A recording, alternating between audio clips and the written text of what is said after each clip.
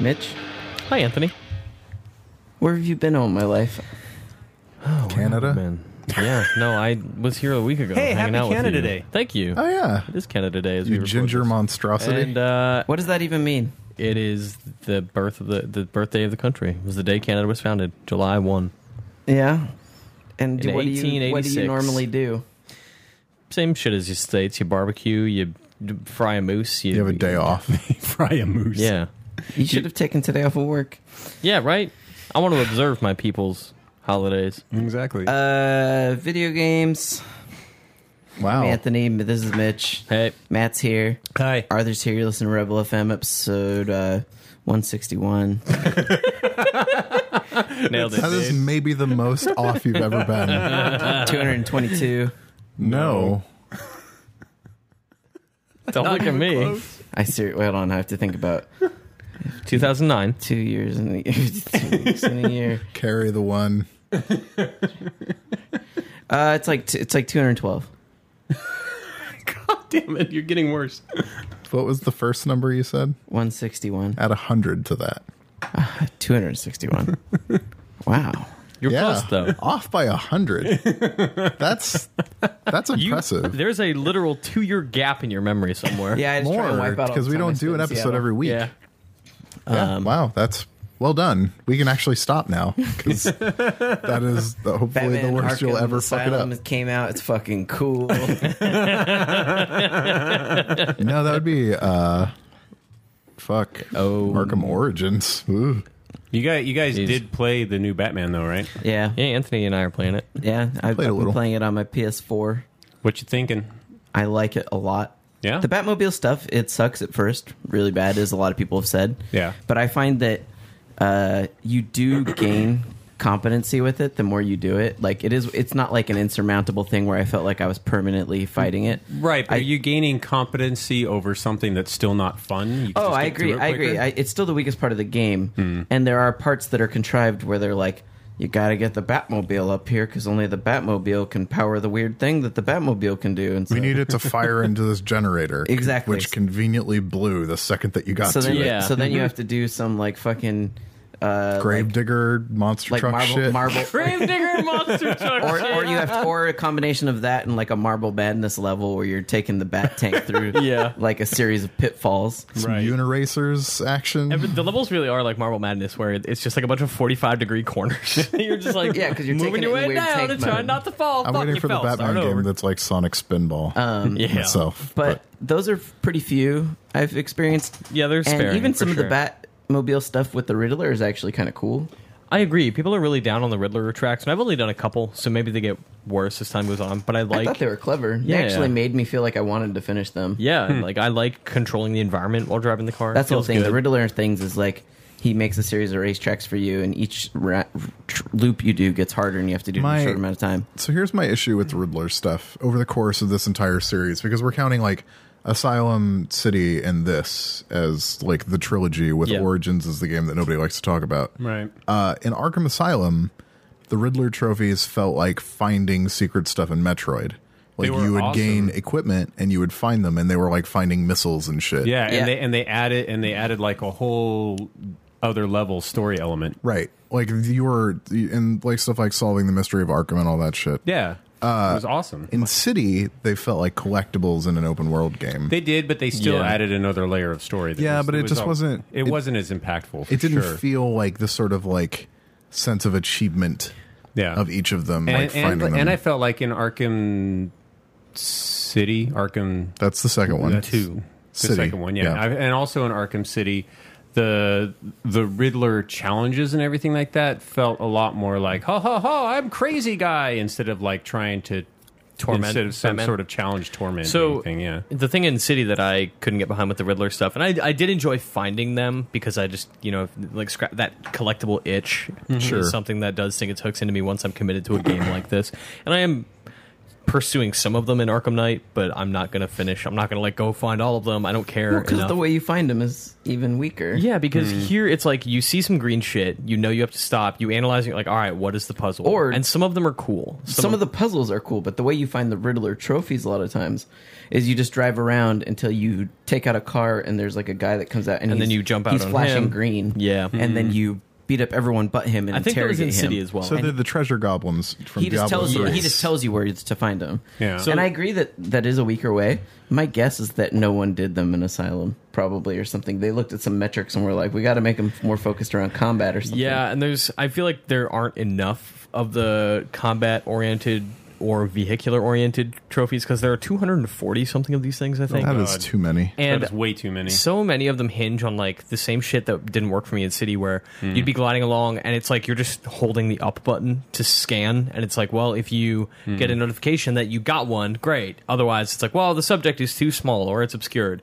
So you sit there and you stand around and you go, okay, what am I trying to find? What am I trying to scan that will unlock this mystery? And you eventually scan a light post, and it's like, you did it. It's a light post with some shoes on it. You got a riddle trophy. Good job. I guess my point is that the original game felt like Metroid. Like, you had a base amount of gear.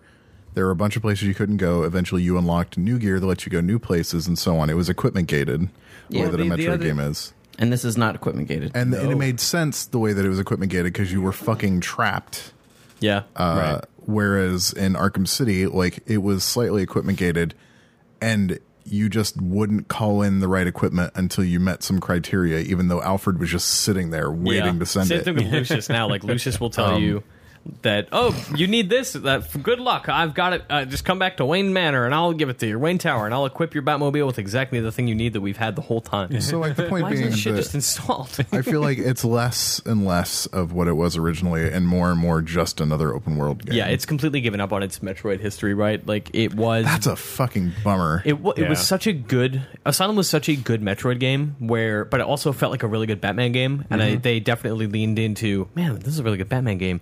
Let's keep making a really good Batman game. And they do that. City was a good Batman game, and Arkham Knight is an excellent Batman game. I am enjoying it. I do like driving around the city in the Batmobile and fucking wrecking things. It feels really good. That vehicle feels good to control. I can't stand tank battles. It seems like such a waste of time. It stops the pace. The battles are annoying. It's not Batman. You have a machine gun and missiles, and it's like, all right, get me the fuck out of here. Yeah. Like, it feels good to launch out of the Batmobile and go do city stuff, to go explore and find these like 7 side quest arcs with their own story that connects to Gotham as a sort of a character. And Do you feel that like stuff's really interesting. the Batmobile adds something good to the game, or is it just something different? The cool thing about the Batmobile that I think what is the only cool utilization of it is the parts. It does feel really cool calling it into combat and stuff like that, and having it drive in, knock dudes over, and then you get in it. Well, and then like fighting like that near feels, it. That feels very Batman to me, because Batman does use the Batmobile to do things. He also like has team up attacks with it. Like you can team up with Nightwing, but if the Batmobile's nearby, you just like punch a guy in the air and then Batmobile So now will instead shoot of him out crippling the air. people with his fists, you are Batman hitting people with his car. Yeah, dude, there are moments where like I'm drifting around a corner with my thruster on, and I'm like I hit a wall so hard that it collapses, and then I smoke a dude in the middle of the road, and he goes like, ah! And he's like, Oh, a dude! I thought you were like Batman, like breaking out like a joint or something. Just like Batman gets really Batman high. crashes into the building. Is like, fuck it. Bro, fuck, that was so crazy. I like the way Somehow you magically don't kill that guy. fucking stoned right now. Have you seen Barbara? Tim, I'm too. You have to do the antidote yourself. I'm way too high. Jason. Sorry, that's a bad Batman joke. I like the way that the Batmobile control. Do you know who Jason Todd is? Yeah. Who is Jason Todd? You were looking for the explanation. Jason Todd was the second Robin. Yeah. And he was the one that Joker fucking murdered. Yes. With a crowbar. He beat to death. Beat him to death with a crowbar. No, he beat him unconscious and then blew him up. Oh yeah, I guess. Yeah, But it was the audience that killed Jason Todd. Because there was That's like true. a vote in the back of the comic book where like people called a number. Yeah, that was fucked up. I forgot about that. Anyway, I like the way that the Batmobile controls, which is a little surprising because like usually vehicles in open world games are balls in my face, Yeah. in a bad way. But it doesn't. it doesn't feel bad. It doesn't feel clunky or stupid or scary until you take it up into the fucking air. Yeah. Like up the sides of buildings or like trying to rip bridges down to go across things. As where soon as this there's thing no reason. As soon as the Batmobile becomes a platforming puzzle or a stealth sequence, I'm fucking out. I am so out. But you're not out because those are important, like mission, like critical, they are like critical to path proceed. Elements of the story. Yeah, 5 Cobra tanks showed up, and now you have to sneak up behind them in a stupid tank car, and then you have to jump up a wall and do a Marble Madness puzzle. Honestly, some of the most fun I've had in the game so far is sometimes just like the training sequence challenges they make you do, because some of them are like stealth challenges, and I'm like, oh, I want to do stealth stuff. The Predator challenges are fucking That's cool. what I mean. Right? Yeah, and those like, are great. I feel like those are kind of a little bit more few and far between. There's some side quest like, stuff they don't even tell you that you have detective vision for like the first hour and a half. They don't tell you a lot of shit. I forgot so many things. I'm pretty sure it never told me hold up to scan stuff to find Riddler solutions. I don't think that ever happened. It never tells you that. I did it by accident. Seems like a problem to me. Yeah, and there are numerous systems it just doesn't talk about ever. And it doesn't. It doesn't explain that you can call in the Batmobile as part of combo stuff, does it? I don't think it explains you can call in the Batmobile, but the combo thing was just a prompt that popped up on screen, and I was like, oh, okay. Yeah, it happened at Ace Chemicals. They teach you that at Ace Chemicals. Like, you do some... So the Batmobile does have some cool puzzle opportunities once you get to Ace Chemicals, which you're coming up on now, where you use it remotely to, like, use the winch to lift something so that Batman can get in like an elevator, and then you put it down, and you control him and the Batman and the Batmobile separately to solve a puzzle. And that's cool. And by the end of that sequence at Ace Chemicals, you can then, because the Batmobile is nearby, because that's how the scenario works, you learn to team up with the Batmobile for combos.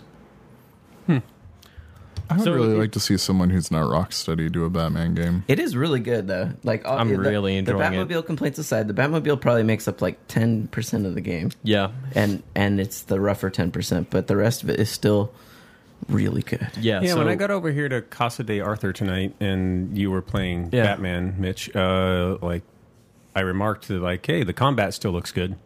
Yeah, feels really good. There's super love Batman lots combat. of new moves and new enemy types, and again, like the team up attacks are great. If you're in a fight sequence with Catwoman or Nightwing, being able to team up with them, not like you press 2 buttons and you basically just like uppercut them into the air, and Nightwing comes and finishes them off, and then you switch to Nightwing. Nice. So you play as this other character for a little bit. I didn't know that. Yeah. It's a very pretty game. It is very beautiful. Really pretty. It's like, and I was asking Mitch, I was like, is this what the other ones looked like? Because in my mind, it's how they looked. But it's no, they definitely did not. This is like all the other ones were done before, like Unreal Engine 3.9 or whatever. Yeah. Like this is Samaritan level Unreal Engine, like Thief was. Yeah. And part of me wonders if that's why like it has so many technical problems on PC and on the consoles a little bit too. Like that Unreal Engine was never intended to do open world games. Well, it was also never intended to be on PS4. Well, and that too. Yeah, that too. So like the parts where it chugs are like the parts where it's having trouble streaming in the world fast enough. So like basically Batmobile parts. Yeah. Like my PC version ran fine until I got in the Batmobile, and then it just like took a shit. It's fine on console. Like streaming seems okay. Yes, but it's different, like because you know exactly what kind of speed you're getting from the console, from the memory, from the hard drive. Yep. Whereas PCs are different. What a disaster that is. Yeah. Is it on sale again yet? No. On PC, no, not yet. Not as we record anyway. Yeah. This is on a Wednesday, and it was interesting reading Patrick Klepek's article where he got a lot of statements from people that supposedly worked in the QA department at Warner Brothers on Batman, and that these were problems that were apparently present for a very long time that weren't fixed on the PC version. It's like I told Patrick, what happens on a multi-platform game is at some point they keep trying to integrate new things from the engine, like a 3.9 Shadow that you're talking about. And at some point they're like, oh, we haven't got it all in on the PC one, but they're like, well, we need to branch because we need to give the person who's finishing the port something to go and work on. So then they do that, and the people that are working on the port get that, and they don't get any of the advancements that Rocksteady's making on PS4. I think the suggestion today in that story was that it doesn't sound like Iron Galaxy did the PC version. It sounds like Rocksteady did the PC version, and Iron Galaxy helped with the console versions. Crazy. Interesting. Either way, the teams, though, after they branch, one branch gets kind of left behind while the team focuses on making stuff to the other one, and then like the B squad has to work on the other one and get it as good as it can be. Right. Which makes sense. You can't have one team working on like multiple platforms all at the same time. Also, at least not in a game like Batman. Like they were clearly struggling to get that game together in time to release on consoles. No shit, they delayed it 45 times. Yeah. And that was in the story as well. That like they misspec'd what the consoles could do, and they basically the game was not working for an extended period of time, and finally they got it working. But like the PC version, you have to throw a hell of a machine at the game to get it to run, and there's stuff that's just not in it. Yeah, I am really enjoying it though. It's good. It is very, very good. There are really strong story elements. It's a lot of Arkham City. Like it's a bigger Arkham City. It seems like. Yeah, but the tone is really different, and the presentation of the story stuff that I'm really enjoying is very different. Is this Batman M? Yes, and it's interesting because there's like cool little side missions they build upon over time. Those are my favorite things in the whole game. Exactly, because it's actually like the real detective work of Batman. Because it's an unknown villain most of the time. It's like when you're doing the Scarecrow, it's like going after the Scarecrow and his boys, and it's like an episode of the animated series. Whereas when you go after like an anonymous killer and you're trying to figure out his MO and stuff like that, that's more like the daily life of Batman. I feel like that we never get to see. But that's like a real cool Batman and that's why like my favorite missions in City were the Hush murders. Yeah, definitely. That was the ones where you had to like recreate the murder scenes and stuff like that. Yeah. Arkham City was T and this is M. Okay. I don't know why this is M. I guess like the tone is super fucking dark. I mean, it opens with like people ripping each other to pieces. Yeah, and a cop shooting up a diner. Like it's really fucked up. I didn't shoot up the diner. You just stood there and waited. I stood there and waited, and then you get tackled. Funny. Yeah, and you survive too. I think like you're in the hospital. Yeah, or you see that cop in prison. You see him in prison. He's locked up and kind of losing his shit. But the Scarecrow toxin effects in that game are really haunting, and you see the effects of it pretty profoundly, and regularly. Specifically, and there's like, I'm trying to avoid spoilers because there is so much cool shit to spoil. But have you gotten to the flashback yet? Oh yeah, of course. Fuck me, was that like they have so many great moments like that where you like turn around and the world is it his parents? No, okay. no. It's good. Like you turn around in one moment and the whole fucking world just changed. It's like, where am I? Oh my god! I actually saw it and I knew that it had happened before I saw it because the texture on my foot by my foot and the camera changed and I was like, funny because it was totally set up on a trigger that was like when player is past this point and not looking, we'll switch it. There's some good shit. Like there's some really good jump scares with there like is that a too. Jump scare. There were 2 or 3 where I turned around like, fuck, what are you doing here? Jesus.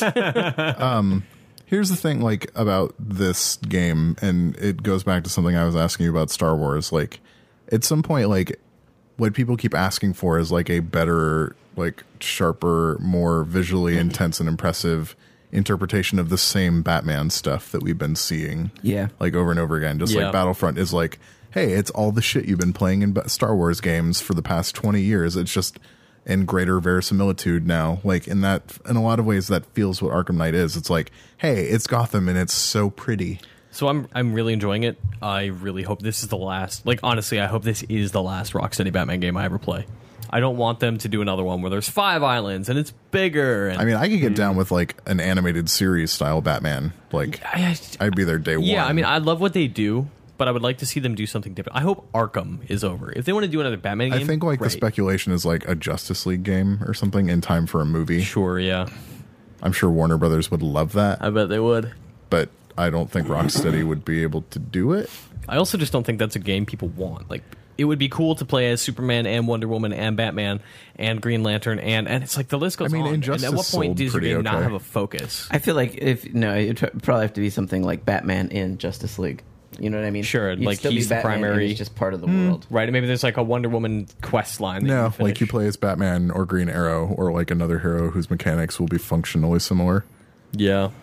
So I wonder also, like, I just want your guys' opinions on this. Like, I feel like with Batman animated series, even more than the movies, like handling the Batman villains is a delicate process because they can be pushed toward all feeling so much the same in the wrong hands, and Rocksteady seems to have done a very good job of maintaining the right feel for all of the villains, with the exception of the Riddler stuff we already talked about. Yeah, and How I think is it in this? I think a lot of game? that comes down to their mission design, because here you could have Penguin and Two-Face just being generic, regular, conniving, mustache-twirling villains. Right. But here their quests are, hey, Two-Face is robbing all the fucking banks. Can you stop him? Or Penguin has arms shipments throughout the city. Please stop those.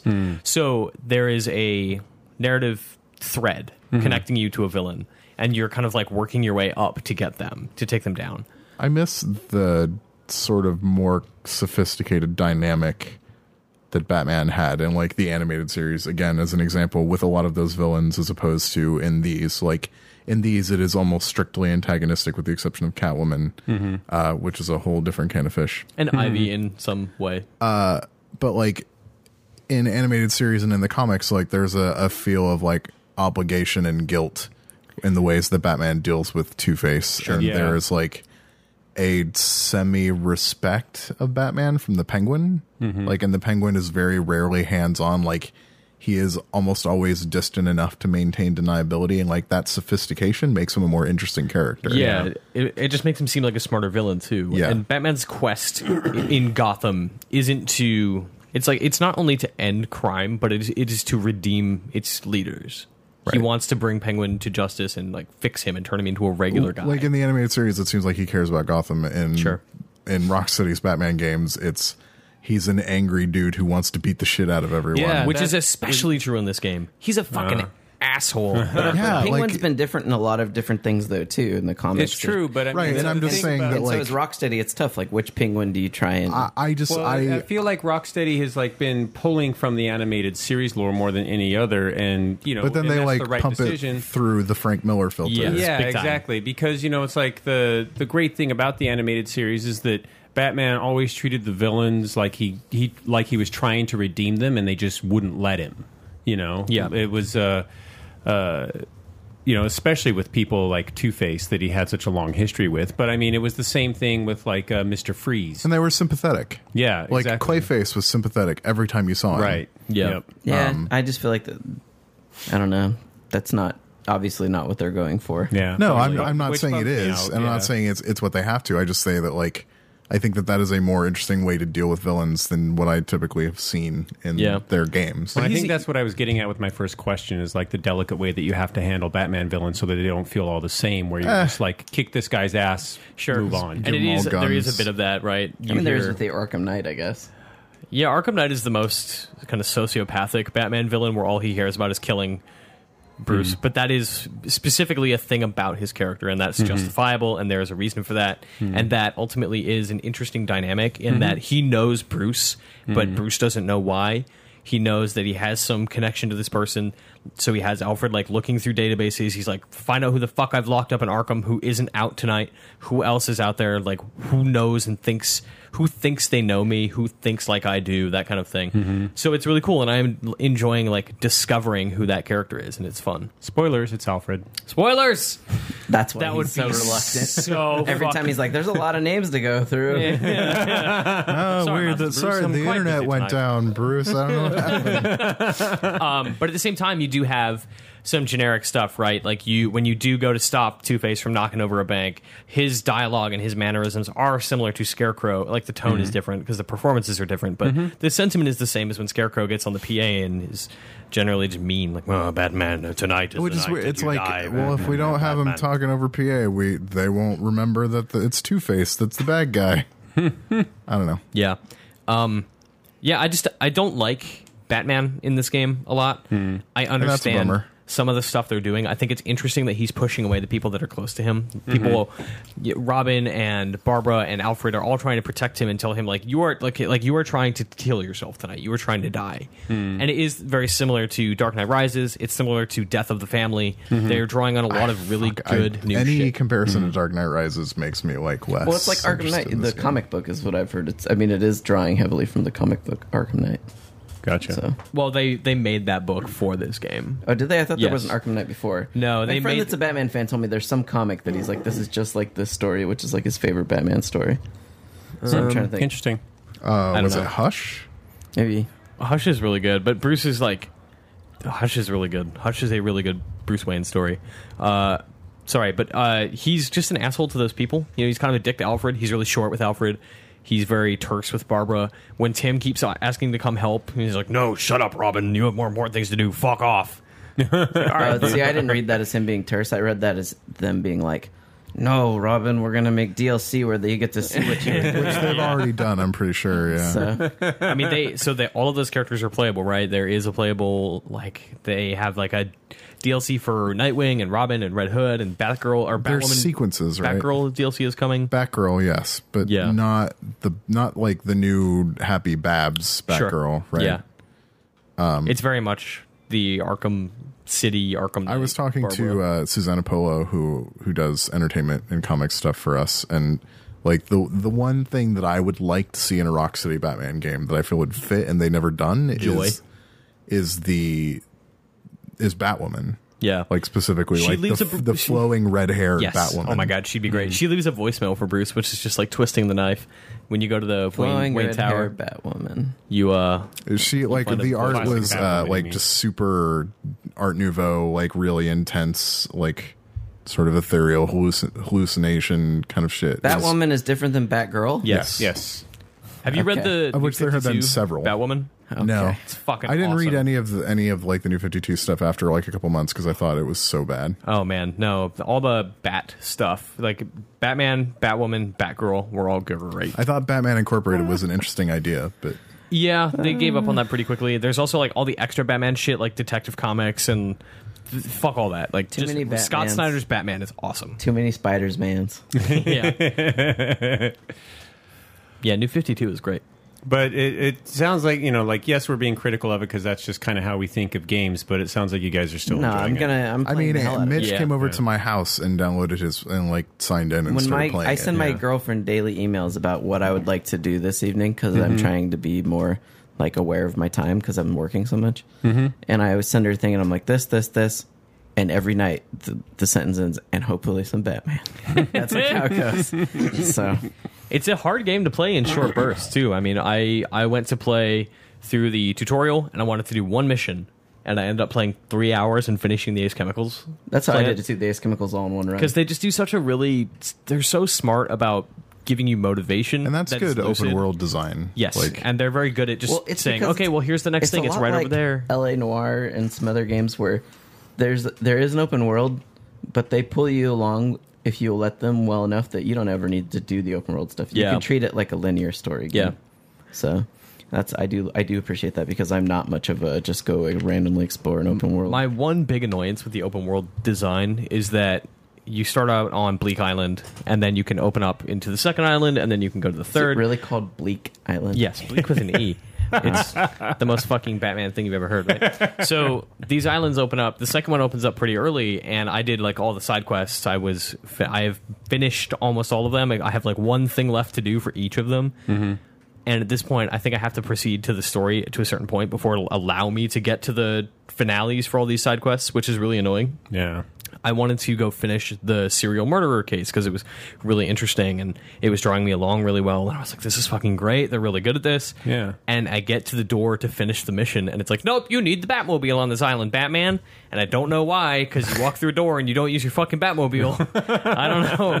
But it's just a way of gating you. Yeah, so it's like the third island needed to have the bridge down so my Batmobile could cross it so that I could... I don't know. It's that kind of shit is really annoying. Can't the Bat Jet just like fly that fucking thing over? Right. Because the Bat Jet appears regularly, but you never use it. It's always just like a drone to bring shit to you. Yeah, to bring you a fucking hook and a cable. Blah. Yeah, that's why they need to do the next Batman Arkham City Arkham Knight thing. Needs to be a crossover with Just Cause. Like the thing that sort of has tied their hands, I think, in the kinds of games that they can make. Is Arkham like it has to keep relating to Arkham, like it has to be in Gotham City, it has to be this, it has to be that. Like, so the name Arkham Knight is so dumb. It doesn't make any sense. There's never any connection to Arkham City or Arkham Asylum. Where else does Batman operate though? Right, it's always Gotham. Batman can go wherever he wants. He's like the but why not richest call him dude on the Gotham planet. Knight? That's really fucking cool.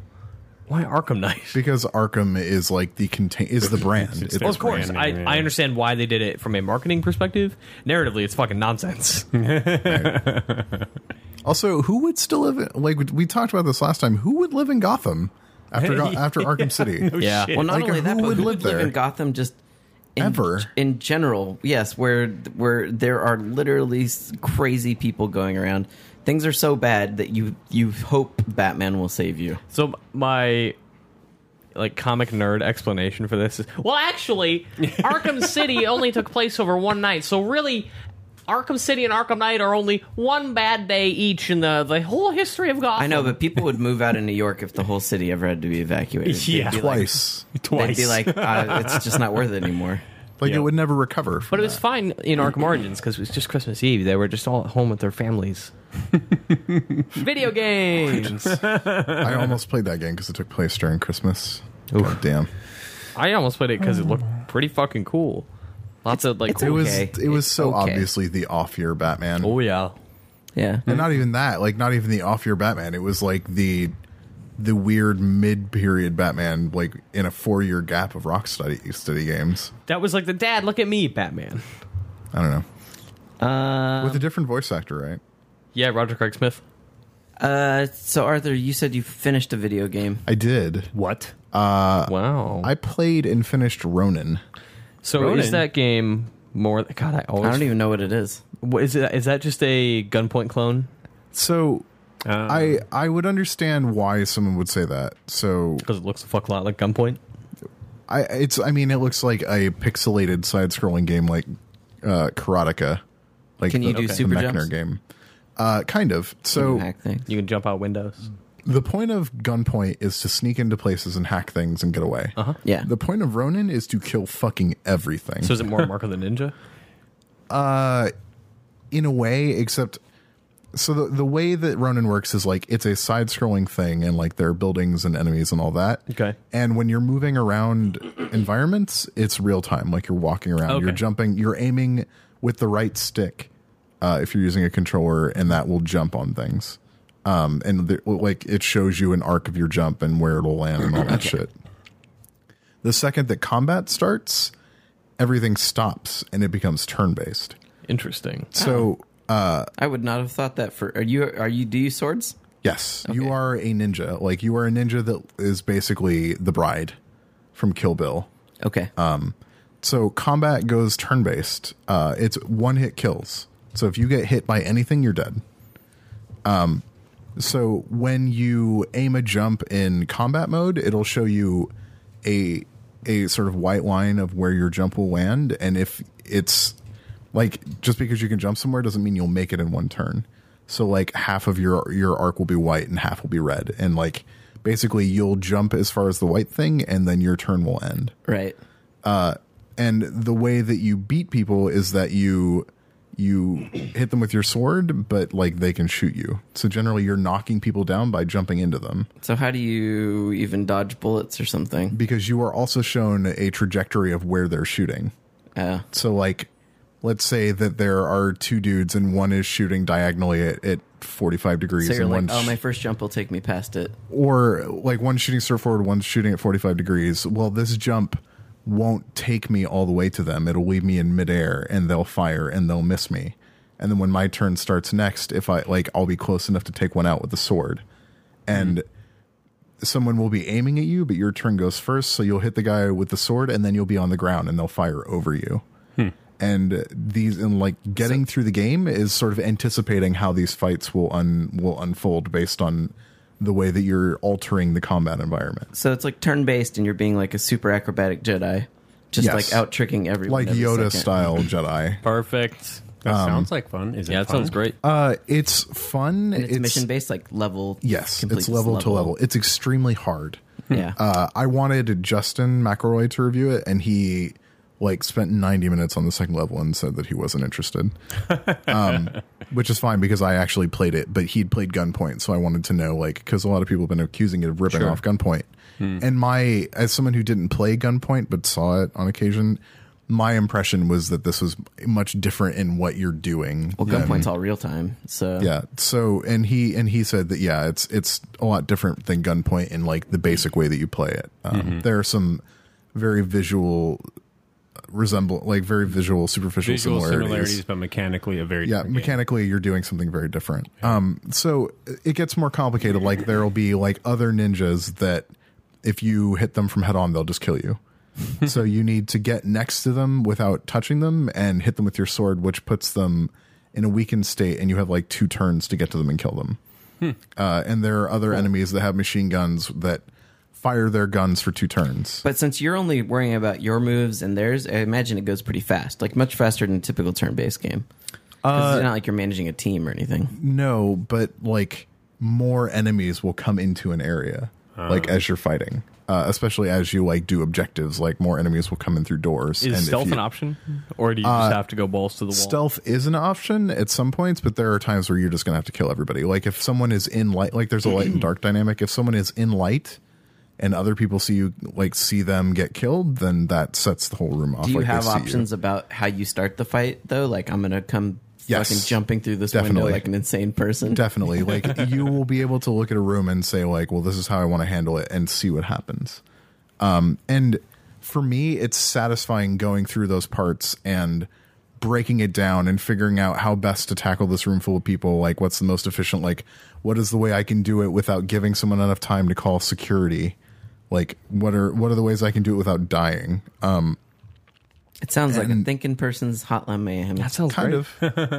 And like it's especially satisfying when like the room looks like this crisscrossing of red spider webs because that's where the enemies are firing, and you find like the one place. Don't fucking be there. Like you find the one spot on the wall where they're not firing, and then like once you do that, you find the next spot on the floor where they're not firing, and then as you slowly take them out, and then as like they're all reloading, it turns into like this fucking bloodbath as you just destroy them. It's exactly all the kind of information you would need if you were ever to try to be a Jedi in real life. Sure.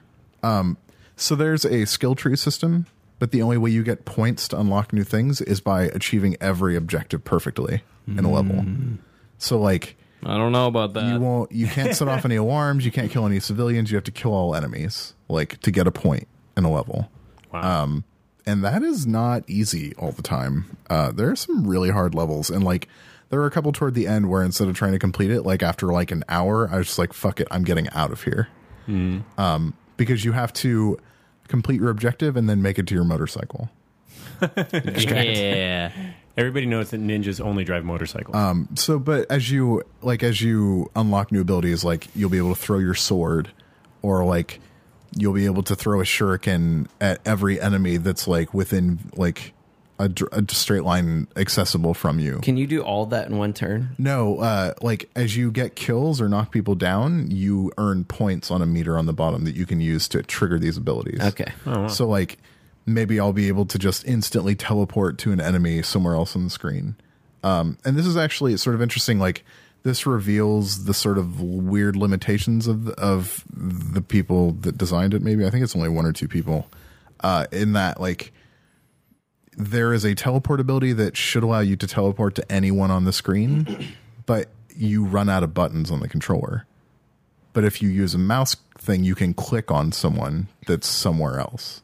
So you just can't teleport? You can't teleport with a controller. You would have to use your mouse to click on someone. Because you designate the target based on a button input. I see. And so like you'll be, let's say that you're next to someone when a turn starts, like there's one on your left, one on your right. A would be the one on the left, would be killing the one on the left with your sword. B would be the one on the right. And sometimes it gets mixed up. Like sometimes like someone will materialize as you're about to hit A to kill someone, and like it'll switch the button prompts. And I've accidentally killed civilians that way. But it just being able to go through and like executing something perfectly or near perfectly is really cool. Like how long does a mission take?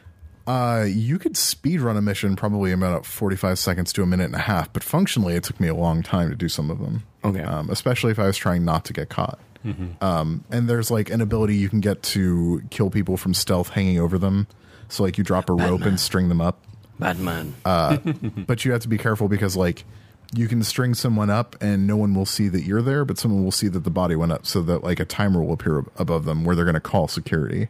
So then you have to. You have to take them out before they can call security, and then as they do it, like someone else will look around and like they'll be looking up, and you can see that they're looking up because the game is still in real time, but a red line is appearing from them, and they're sort of going up and down scanning for you. So there's a lot of stuff to manage. You can make it a turn at any time by hitting like the start button. And I think that there is a lot of deep sort of tactical possibilities to everything. And once you finish the game and the last level is really fucking hard, like really hard. And there are 2 ways to finish it. One of which is significantly more difficult than the other. It opens up a new game plus where like there are many more powerful enemies throughout the entire game that take a lot more to kill. No thanks. But it's fun. I liked it quite a bit. I'd like to check that out. Sounds like good times to me. I mean, I love turn-based stuff. Yeah, me too. Matt, you said you played a mobile game. I did. I got a mobile gift game from a friend of mine. He's like, you should play this. You will like it. And he was right. It's called Framed. Oh, okay. Oh, that's the one where you're like putting together comic book sequences or something? It's basically you're rearranging comic book panels to get your character from point A to point B without running into obstacles or cops in the middle of it. It's essentially a noir spy thriller where you pick up the documents. You never know what's in the briefcase, but the whole thing is basically a chase sequence where the spy is running away from the cops. And so, it's like if you and the only thing that you can do is you can move the panels around and then you hit play and you see what happens. Yeah, so you can logically determine what's going to happen by saying like, oh, there's some stairs coming up. So I know that if he's running downstairs in the panel before it, he's going to continue running downstairs in the next panel. Yeah. Or if the you opposite. don't have a zip line outside the window he's about to jump out of, he's just going to fall and die. Right, yeah, exactly. So you got to move the zip line panel up after the window. Yep. So you create this like sequential, chronological, sensible order. Exactly. And it gets really, really clever with it. Like after a while, it starts, like any good puzzle game, it starts adding new elements where these panels are actually stuck. You can't move them, but you can rotate them, which will do totally different things. And later on, like in the beginning, all the panels are all square and you just rearrange them kind of willy-nilly. And then once you press play, they're all locked in. But later on, like you have a certain amount of time where you can move the panels. So you're almost kind of doing this recursive loop where it's like, he went through this panel, but I know he needs to go through it again so that he can like actually activate this lever and have this thing happen that couldn't happen until he went through the same panel twice. And it also does things where a panel will be it'll be like 2 panels long, and then you can rotate that so that it's horizontal or vertical, so that he runs through it he either runs through it across like or right at the beginning, or like if it's vertical, like at the end of the panels, he won't get it until it's the last panel. So it's almost like changing a position as well as changing a position of the panel, as well as changing what the panel will accomplish. All right, that's much more complex than I thought that game was. Yeah, well, so my problem with Framed, and I stopped about halfway through, or a little after halfway, because it just started to lose me. There's a point in that game where those presentation ambitions, where it's starting to do interesting new things, starts to kind of fuck with the way you perceive it. Because in the beginning, its sense of space is pretty good. You move panels and he moves through the comic in a logical way, but eventually you reach this point where like the movement he makes in one panel doesn't quite match up with the next panel, and you might be right, like that might be the correct order, but it's kind of hard to determine like, oh, he turned right on this panel, but he's actually coming from the back and turning right again. Like I stopped understanding that game's sense of space, and see, I thought that too, was a problem. But then I realized that it was that there's always indicators. Like you just have to like pay really close attention. Sure, like the blue and orange walls, like the when blue you're and running orange walls. Like, like if he goes around a blue wall, he's going to come out on the blue match wall up on the a blue wall. the next panel. So that stuff is there and it's good, but I reached a point in that game where I just couldn't handle the way it presented itself, and the mystery and the story and the music was all really fucking cool. Yeah, but I just grew tired of the system, I guess. Yeah. And like I think, and I get where you're coming from because I started to feel that like, oh, is this just me pressing play the whole time? But once it started introducing the new mechanics, I kind of started to re-enjoy it all over again. Plus, like you switch characters, and there's different story points, and every now and then it'll do kind of like its equivalent of a cutscene, where the only thing you can do is like move panel A over in front of panel B, and all it does is activate the cutscene in a way that, like, you know, they could have just played a cutscene straight through, but the fact that you have to move it means that there's a little bit of mystery to the cutscene, and it's just a spot to move the story forward and change characters and that kind of stuff. And you never quite figure out what's going on, but there's you never figure out like what's in the case or anything like that. But then you sort of realize, well, that's not really important. The thing is there's three people that all want this case. You never are quite sure who's the protagonist and who's the antagonist.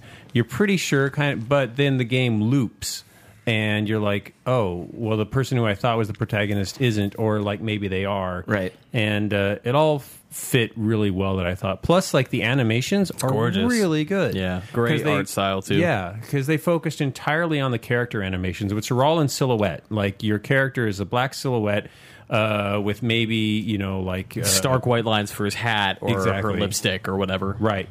And that's really, and they paid a lot of attention to every frame of the animation. So it's like there's sometimes where you're looking overhead on a street and you're like trying to arrange the street so that they won't run into the cops. And even the overhead animations are really impressive.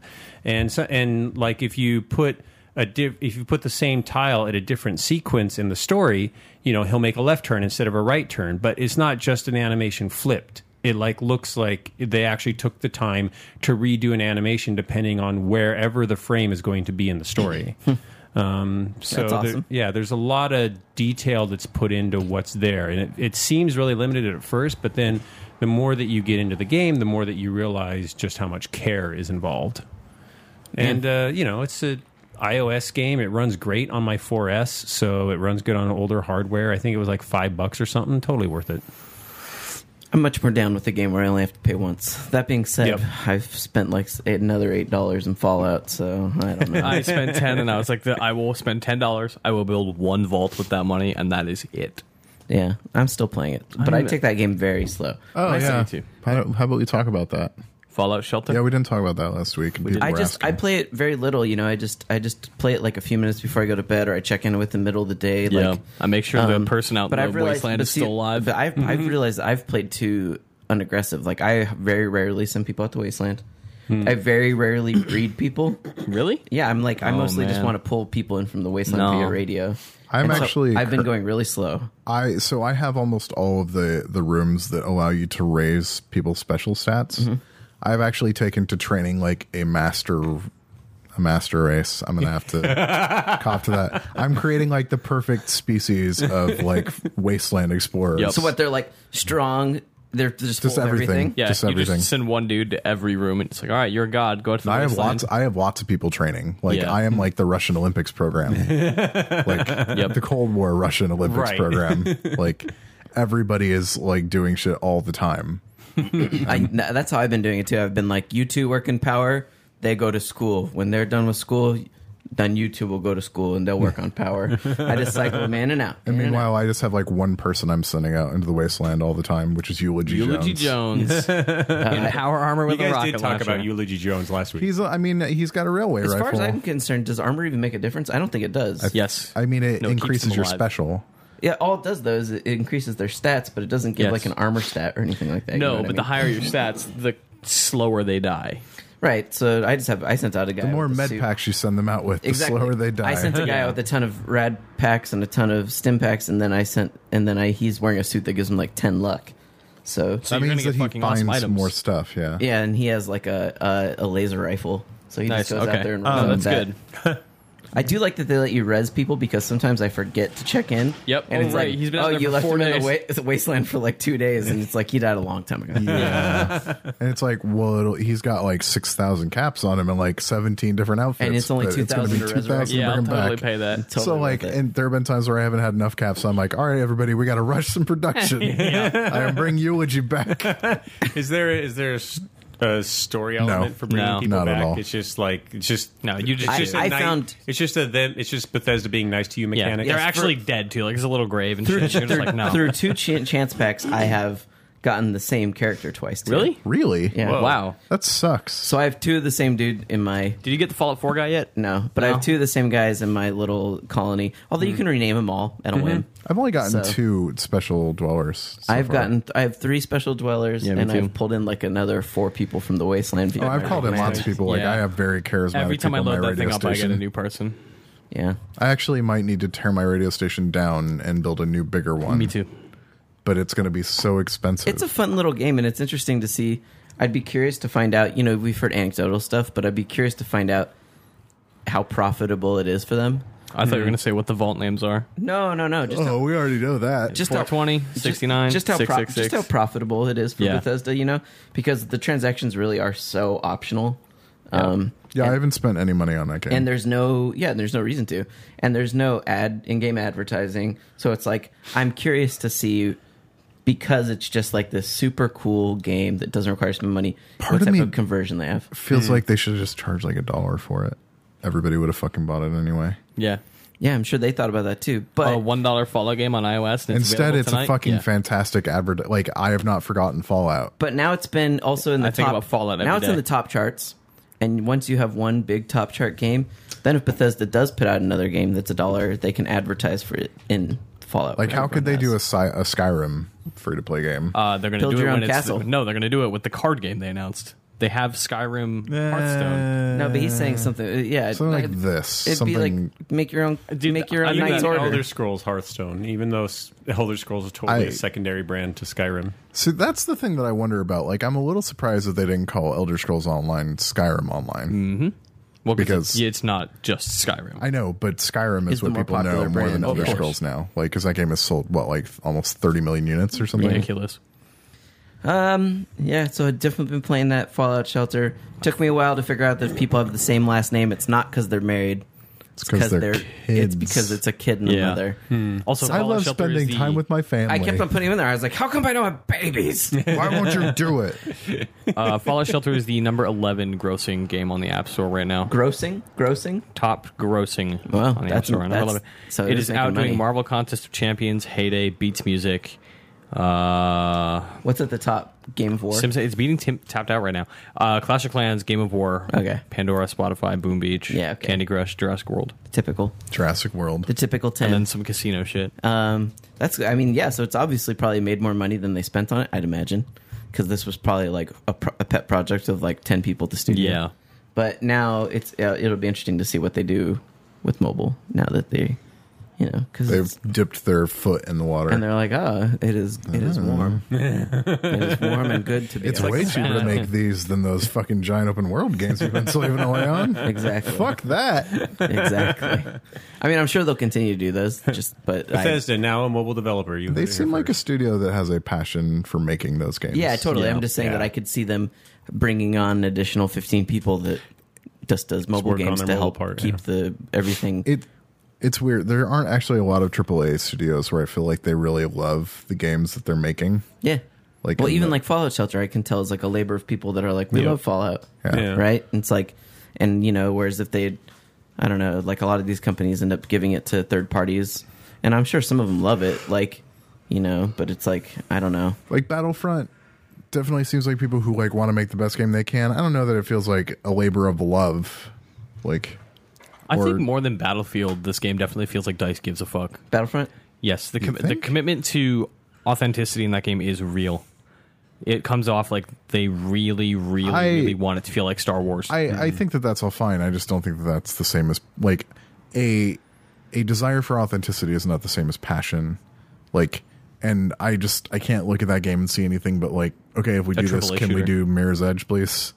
Like, please. Well, to some extent, I mean, working on Yeah. a license thing as someone who has done that is like, it takes away a little bit because you're like, oh someone man, what if else's we made the shit. character did this? And it's like, no, they don't get to do that because Yeah. that's not part of it. And you're like, well, Yeah, but at the same time, like if something like Star Wars, where you can have the passion for the property and for the IP and for the world and everything, and you can you could pour that into a project even if it's not an original IP. True. Just because you love the world so much. I feel like that, like putting that game out has got to be like trying to bottle train a pack of hyenas. Like the fan base for all of that stuff is so rabid in so many ways. I think there's going to be plenty that fans hate about that game, like Battlefront fans.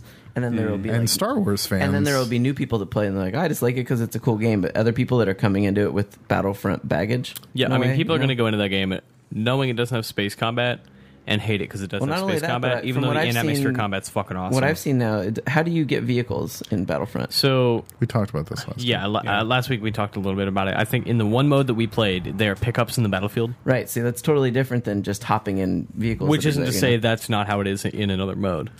Yeah. And if you play a deathmatch, it might just be there's an X-Wing there. Go get in it. Yeah, I'm just curious about that aspect of it. You know what I mean? Because to me, it is such a quintessential Battlefront thing that there's just you go to the Battlefield style like layer of vehicles. And everyone just goes and hops in them and fucking takes off, and then you which is how Battlefield works too. Yes, exactly. Yeah. But you have your crazy convoy going on right off the bat. Yeah, but you also end up with the issue that the same people end up getting the vehicle over and over again because when they die, they just wait around for the next one to spawn because they spawn back at the same area that the tank spawns. I still prefer that to he ran faster than me to get to it. Like he knew where it was going to spawn and I didn't, so he ran to the pickup. Yeah. But in that mode, it makes a lot of sense because you don't want to have, like, especially for the Empire, because you're moving forward all the time. You can't, like, oh, fuck, well, I'll just spawn at the base and get in a vehicle and fly for 2 minutes to get to where we are. Right. Do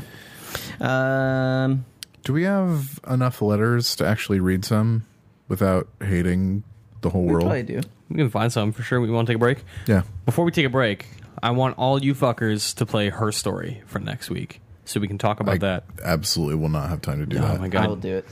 Man, I'm going to be gone for 3 days next week. Please, like, if you're listening to this, please go into Her Story as blind as possible. Just buy it on PC. It's on mobile, but I strongly recommend it on PC. There's no system requirements. It's the lowest of low specs. Seems like one of those things that we probably won't be able to talk about without spoiling stuff. Yeah, and I kind of want to just have everyone finish it, and I want to do a spoiler segment. Sounds good to me. Because it is a mystery with some very specific shit that I want to talk to people about. Like, I want to talk to you guys about what you think that game is about. I want to talk to you what you think this murder mystery case is about. All right, so go do some detective work. Go research. Yeah. Rebel FM homework. Play Her Story. I ain't gonna do my homework. I will. Even if I have to stay up late to do it. Anyway, my ghost, where'd you go? I can find you in the body sleeping next to me. My ghost, where'd you go? What happened to the soul that you used to be?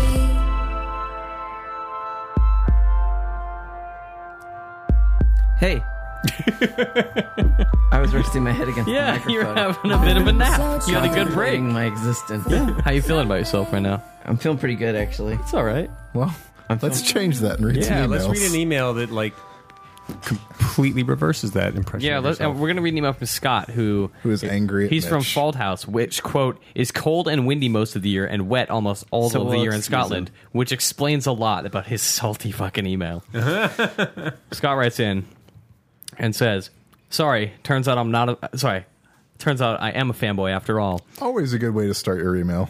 After the big two held their press conferences at E3, Mitch stood in front of a camera in his role as an IGN employee and was asked the question who had the better press conference, Microsoft or Sony. Well, I thought this is a no-brainer. Microsoft had Halo 5, Gears of War Ultimate, Forza 6, all exclusive titles and all released this year. They had Fallout 4 with mods, they had Rise of the Tomb Raider, they had backward compatibility. Quote, it's got to be Sony, he says, announcing those 3 huge games. The Last Guardian, in development forever, Shenmue, not even a game at this point, and Final Fantasy VII, not exclusive. What I think to myself, is Mitch mental, or is it me? Best regards. It's best regards to you, you salty son of a bitch. There's a big difference between love you, Scott, who has a cooler lineup and who had a better presentation. Yeah. And Sony's presentation just caught a lot of people off guard.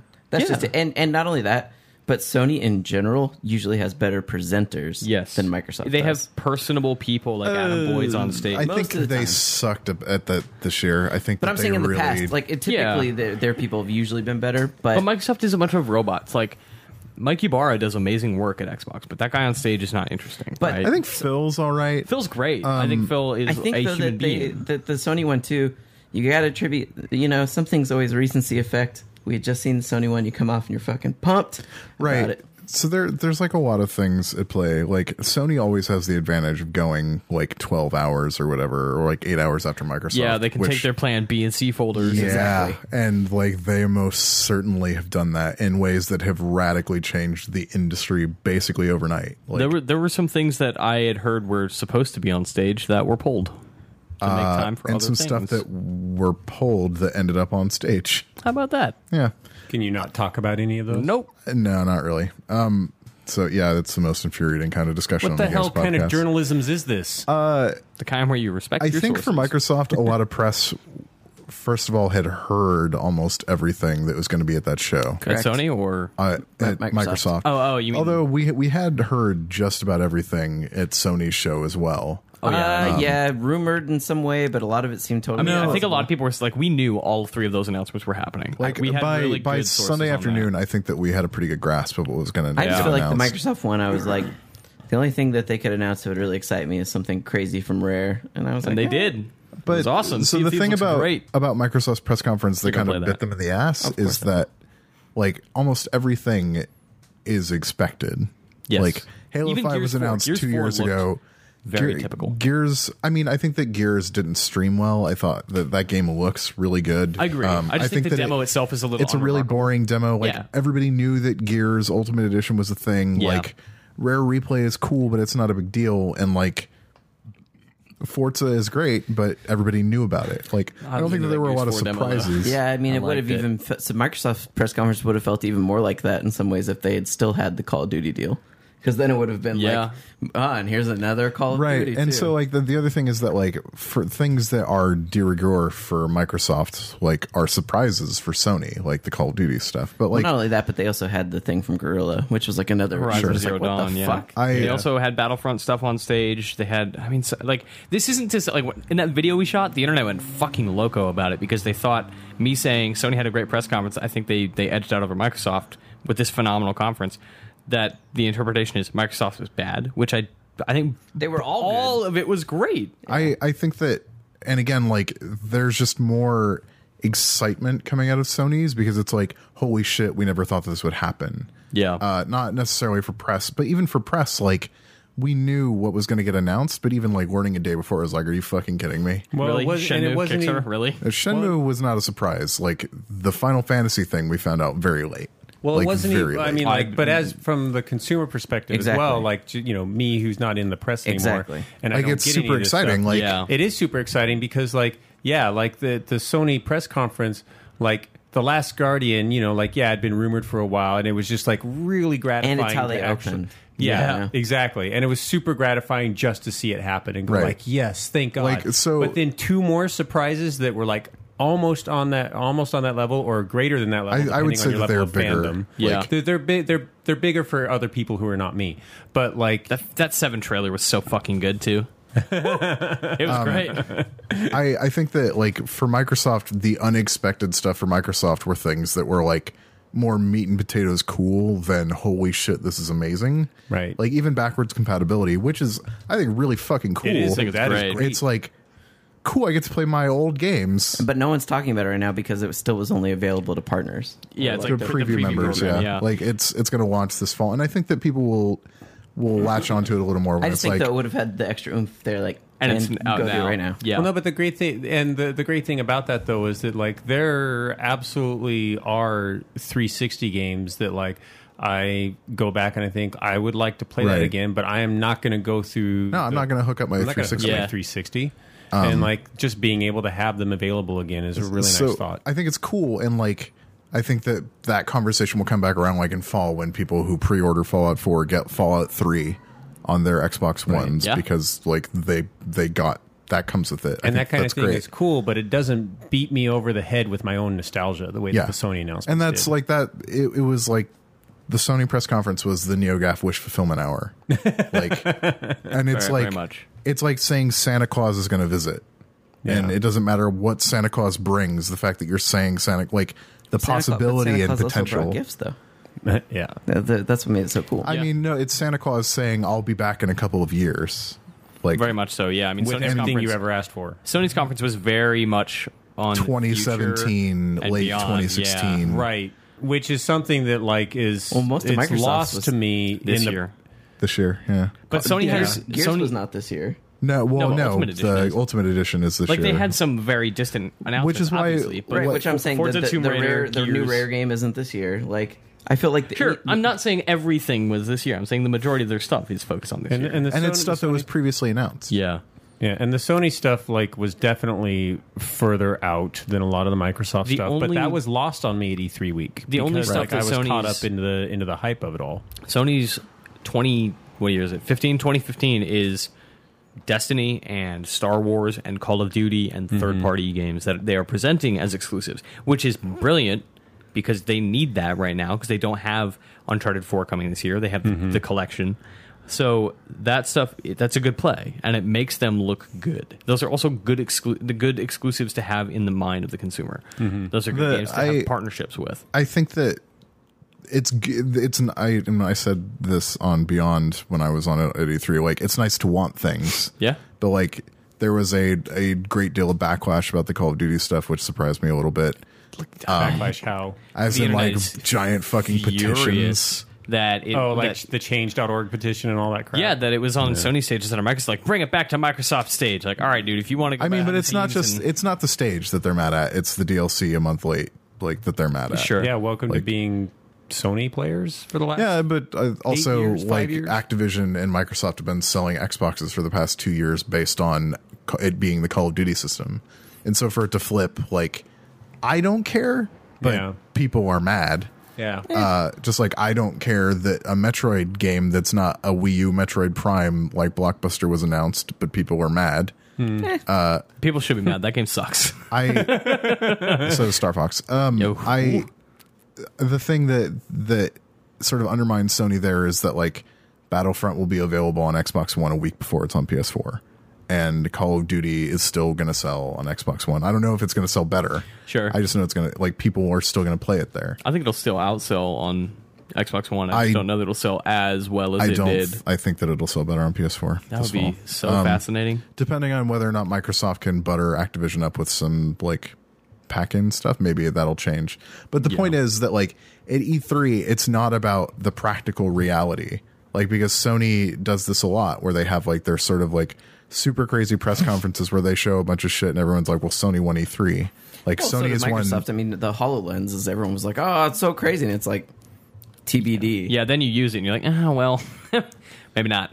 Right, but again, like, there's a lot of shit that Microsoft showed at their press conference that's this year. Yeah. Like, that's their stuff. Which is great because it And- makes me very excited to play my Xbox But it's One not this year. great for an E3 press conference because we knew about all that Yeah. stuff. And a lot of it was sequels too. There was no surprises. Again, that's just Or no like surprises. boring demos for games I want to play. Like, I'm super stoked about Rise of the Tomb Raider. That Me too, and I thought that demo was sucked. bad. Yeah, okay, but I'm like, but I know that's like a day one. Yeah, but I'm still gonna play it. Like, you don't Yeah. need to show me that because I'm gonna be there. And like, maybe you'll be more excited person in Scotland who is salty at Gamescom because that is when Microsoft is showing like their 2016 Scalebound stuff. and Crackdown and Like, Quantum Break. Yeah, like, I'm really curious to see what Quantum Break looks like. I'm now. really curious to see what the fuck I mean, I Scalebound like is. what that studio does, so I Yeah. want to see what Quantum Break ends They've up. never made a bad game. I think all of that stuff will look really cool. I'm really curious to see all that. But like, when it comes to a holy shit press conference, like, being later in the day helps. Showing a bunch of stuff that's not going to be out for a long time helps.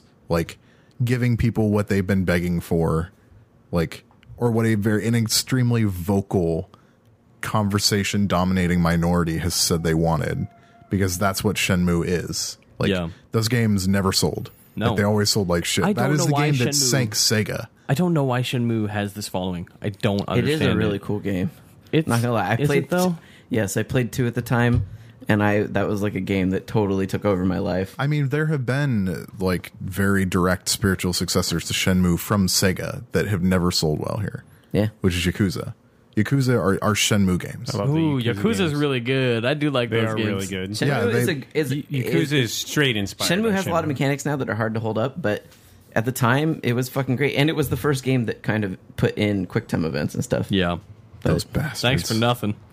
Thanks, you Suzuki. I like well done QuickTime events. I do. Moral of the story is find a passion in your life that is not caring so deeply about what other people on the internet think about something about an E3 I think if you have an Xbox, especially this year, you should be really excited about all the shit you're getting. Totally. And me saying, or anybody saying that Sony had a really good E3 is not taking that away. And I do think that like the hangover is like, or like the buzz is wearing off from E3, like the sort of intoxication of like, holy shit, look at all this stuff that's coming out in 2 years. And people are starting to say like, but Sony doesn't have anything this year, which is really weird.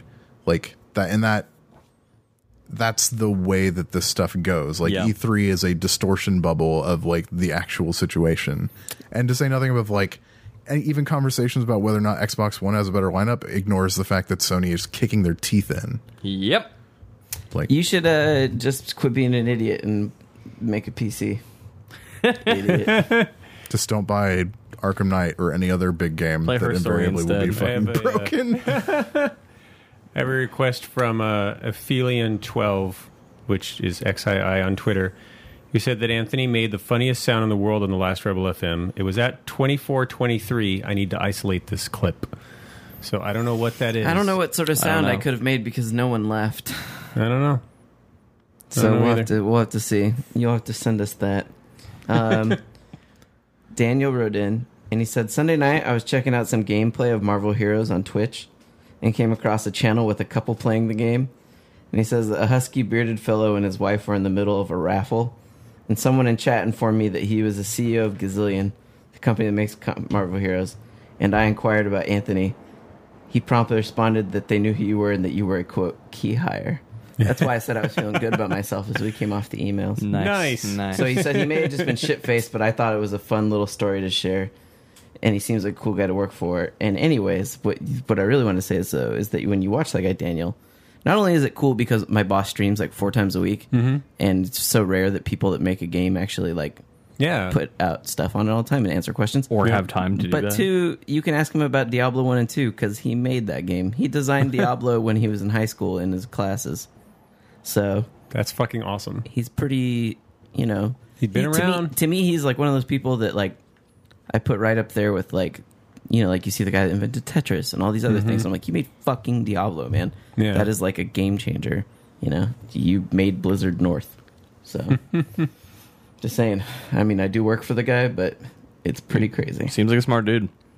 I have a book/Star Wars related question from Kenneth. Hey, it's Anthony. Fan fiction now. What's your frequency, Kenneth? It's not fan fiction. It is now called Saga, I believe. What? No, what? Legends? No, Legends. I didn't realize in addition to Saga in the dictionary was added stating doesn't matter to anything anymore. Yeah, Legends. Hey, Anthony. As a huge Star Wars fan for nearly 30 years, I'm embarrassed to say I never got around to reading any of the novels other than the shitty young adult series I read as a kid. Can I reread his email with some proper edits? Some proper edits. All right. I like where this is going. Me too. As a ho-hum Star Wars fan for nearly 30 years, I have to say I've never gotten for nearly around how to many reading, years? 30. To reading any of the novels other than the shitty young adult series I predictably read as a kid. I'm interested in purchasing an Audible subscription because I'm a fool to catch up on the current upcoming books, Lord of the Sith, Aftermath, etc., but wondering if it's worth the time to read anything that's not considered canon because I'm adult. I'd like to keep things simple and forget anything prior to Disney buyout, but I've heard great things about the Thrawn and Solo trilogies. You've heard great things about them, but you never read them.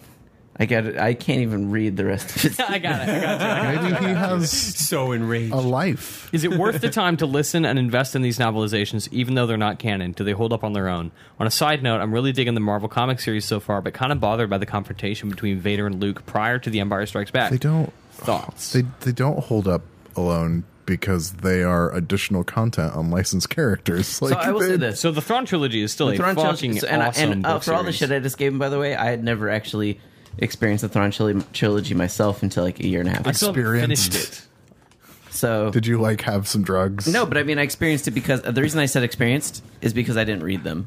I listened to the audiobooks. So, that's the only way I've ever been through them. So just like Dark Tower, I've never read a Dark Tower book, but I've listened to them on audiobooks at least 3 times all the way through. Wow.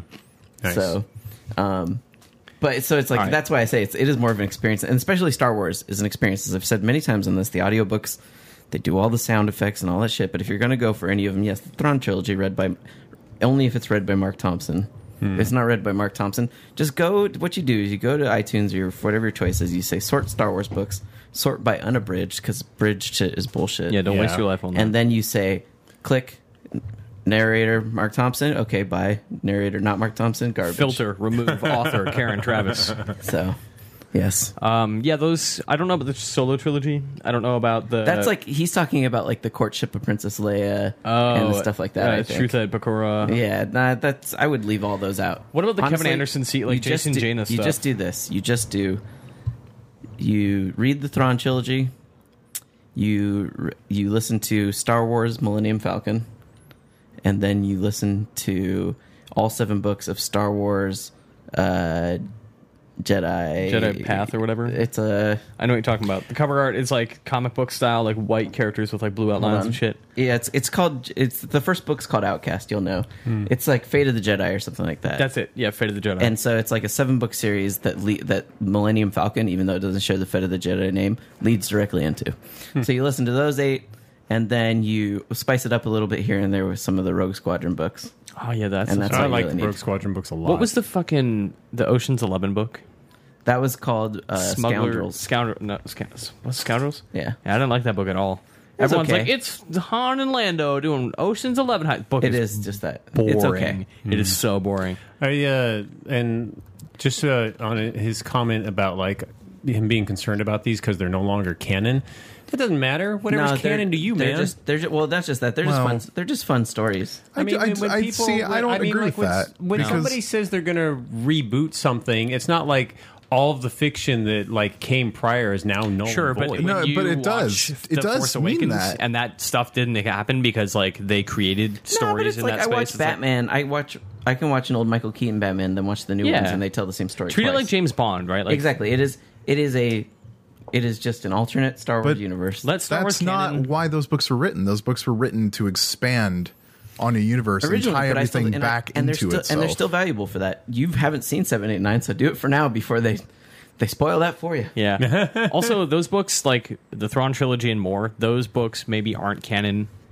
In the like, they aren't canon, obviously, but they contributed so much to the universe that it's still being drawn from. Yeah, I like feel it like invented races and I characters. guarantee you, there are things in those books that are directly influencing 7, 8, and 9 in some ways. Like, I'm not saying directly one for one, Sure. but just like certain paths that they'll take and the way it's like unavoidable. If there are ones that you want, you should buy them soon because That's all there's that no matters. telling what they might do with those because they already pulled like they like halted publication on like all the Star Wars comics. Well, so they hold a publication on Dark Horse. Marvel owns those now and is publishing them on Marvel. Right, but like all the old Dark Horse Star Wars comics, I'm pretty sure you can't even buy find them trades anymore. I don't think. Oh, So, and like, Like, print. like, Yeah, well, They're it's no not- unless- longer in unless print. they're out, They're no yeah. longer available digitally. Like no, they are. do They're not on Marvel's app. not Dark ones. Horse's comics. No, Marvel's republishing them all, I thought. no, like maybe like the movie stuff. I'm pretty sure Dark Empire is on Comixology. Dark Empire, also another cool one to check out.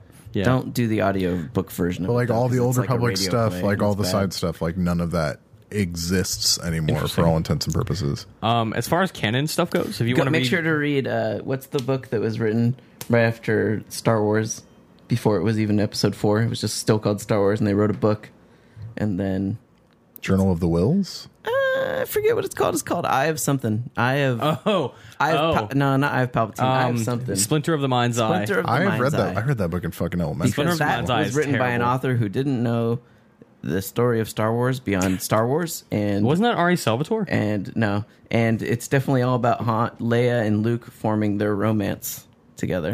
That's amazing. Do they have a three-way?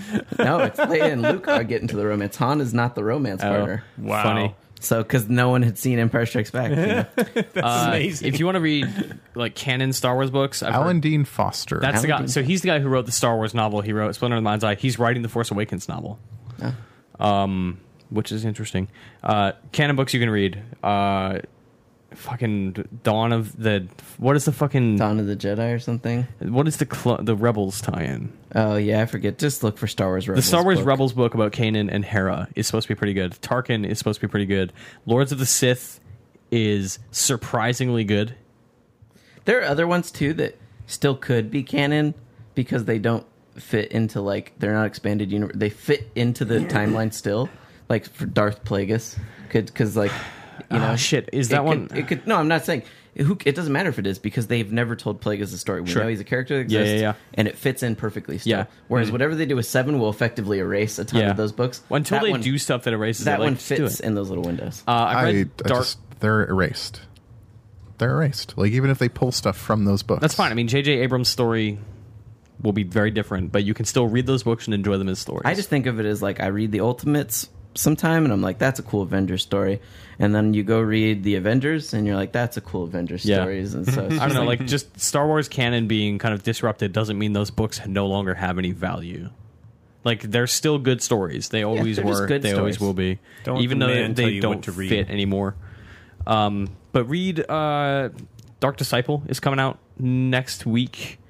I embargoed on it, but so I can't talk too much. But that book is pretty good. just don't read any of these. Just listen to audiobooks. Yeah. If you were a Reading Clone is Wars for fan, suckers. You have ears for a reason. if you were a Clone Wars fan, read Dark Disciple. That book has some low points, but goddamn, like, you get to go hang out in 1313 for a bit. There's lots of stuff with Quinlan Voss and Asajj Ventress that's interesting. Nice. All right. Splinter of the Mind's Eye was originally going to be the sequel to Star Wars in the event that the movie was only so successful financially. There you go. How about that? And then Lucas fucked him. Well, so yeah, that's some stuff about Star Wars.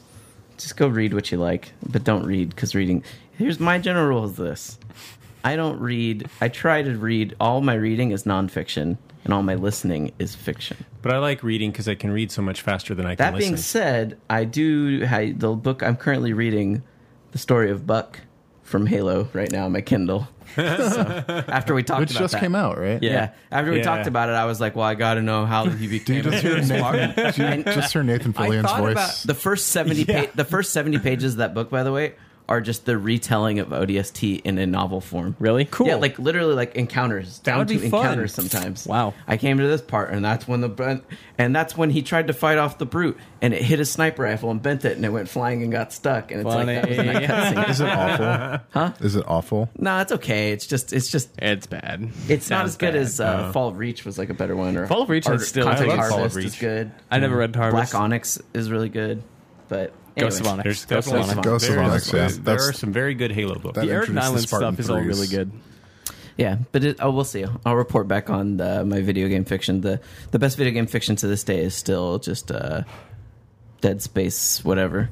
Oh, Did you ever yeah. read the Dragon yeah. Age books? They're actually really good. I'm Yeah, sure they are, but the are Stolen they as good Throne's as that really Dead good. Space Yeah. though? That Dead Space one is just fucking top notch. Yeah. Nice. It's about Altman. It's about the forming of the I church. did read those. Yeah. Yeah. It's about the forming of the church. And Man, that- that, and that was one was fucking- really Ending to that fascinating. is fucking awesome. Yeah. Anyways, and like Not non-video game related. A new Laundry Files book comes out next week. Damn it! I need to fucking start right that. next to Sisterhood of the Traveling Pants. Pansies. Nailed I don't it. know what it is. Also, I just read a book called The Water Knife, which is from How does that make any the sense? guy who wrote The Wind-Up Girl. The Water Knife. It's about a Felt future hammer. about 30 years. It's about 30 years in the future where mega droughts have struck across the country, and like parts of the country have like split into factions, and it's different states fighting over control of like water resources. The rebel flag will fly again. No, like Texas is abandoned. Like it's a massive dust bowl, Yeah. Well, and they're refugees that have spread out through the west. kill yourself. The future's bleak. Anyways, don't actually kill yourself. Just listen to some Star Wars books and you'll be fine. Yeah. and then write us a letter.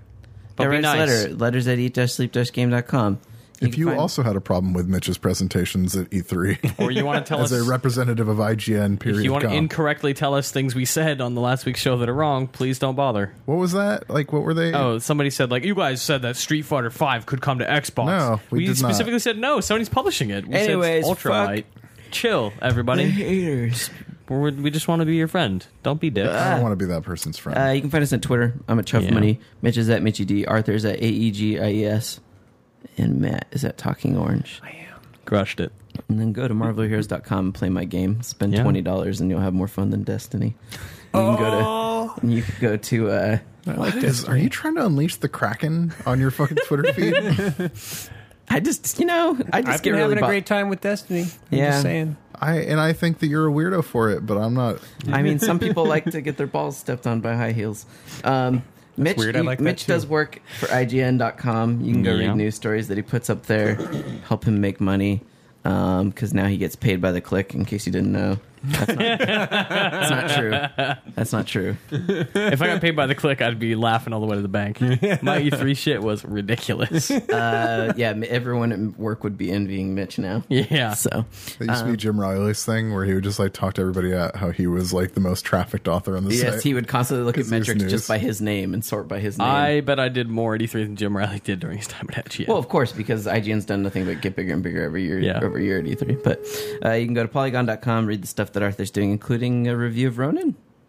Probably at some point. I am dedicated to a Dean Hall thing this week. Yes, the thing you mentioned in the last show. No, that was the Halo thing, Oh, God. which went up on Monday, which was almost 5,000 words. You can go read the first 2 paragraphs of that and then fall off like everyone does on the internet. Nah, man, there's You I'm aren't gonna go leave committed. snide comments. Make a commitment. You too can like leave an off-topic comment about split-screen multiplayer in the comments. God, And then if people you, are so fucking Just mad about that. Listen to the audiobook version of and Arthur's if you go shit. Don't read. to twitter.com/outerlandsdoc, you can still follow Matt's progress as they slave to bring you a documentary series. So go learn about that. Go support it. And if While you're- you can. and if you are a backer, if you were one of the original Kickstarter backers and are thus on the backer list for emails, make sure you've been checking your backer updates, because we have a couple of live streams that are archived for you to watch. Cool. Anyways, go out there, try and enjoy life. Spend your money how you want, except on drugs. Or amiibos.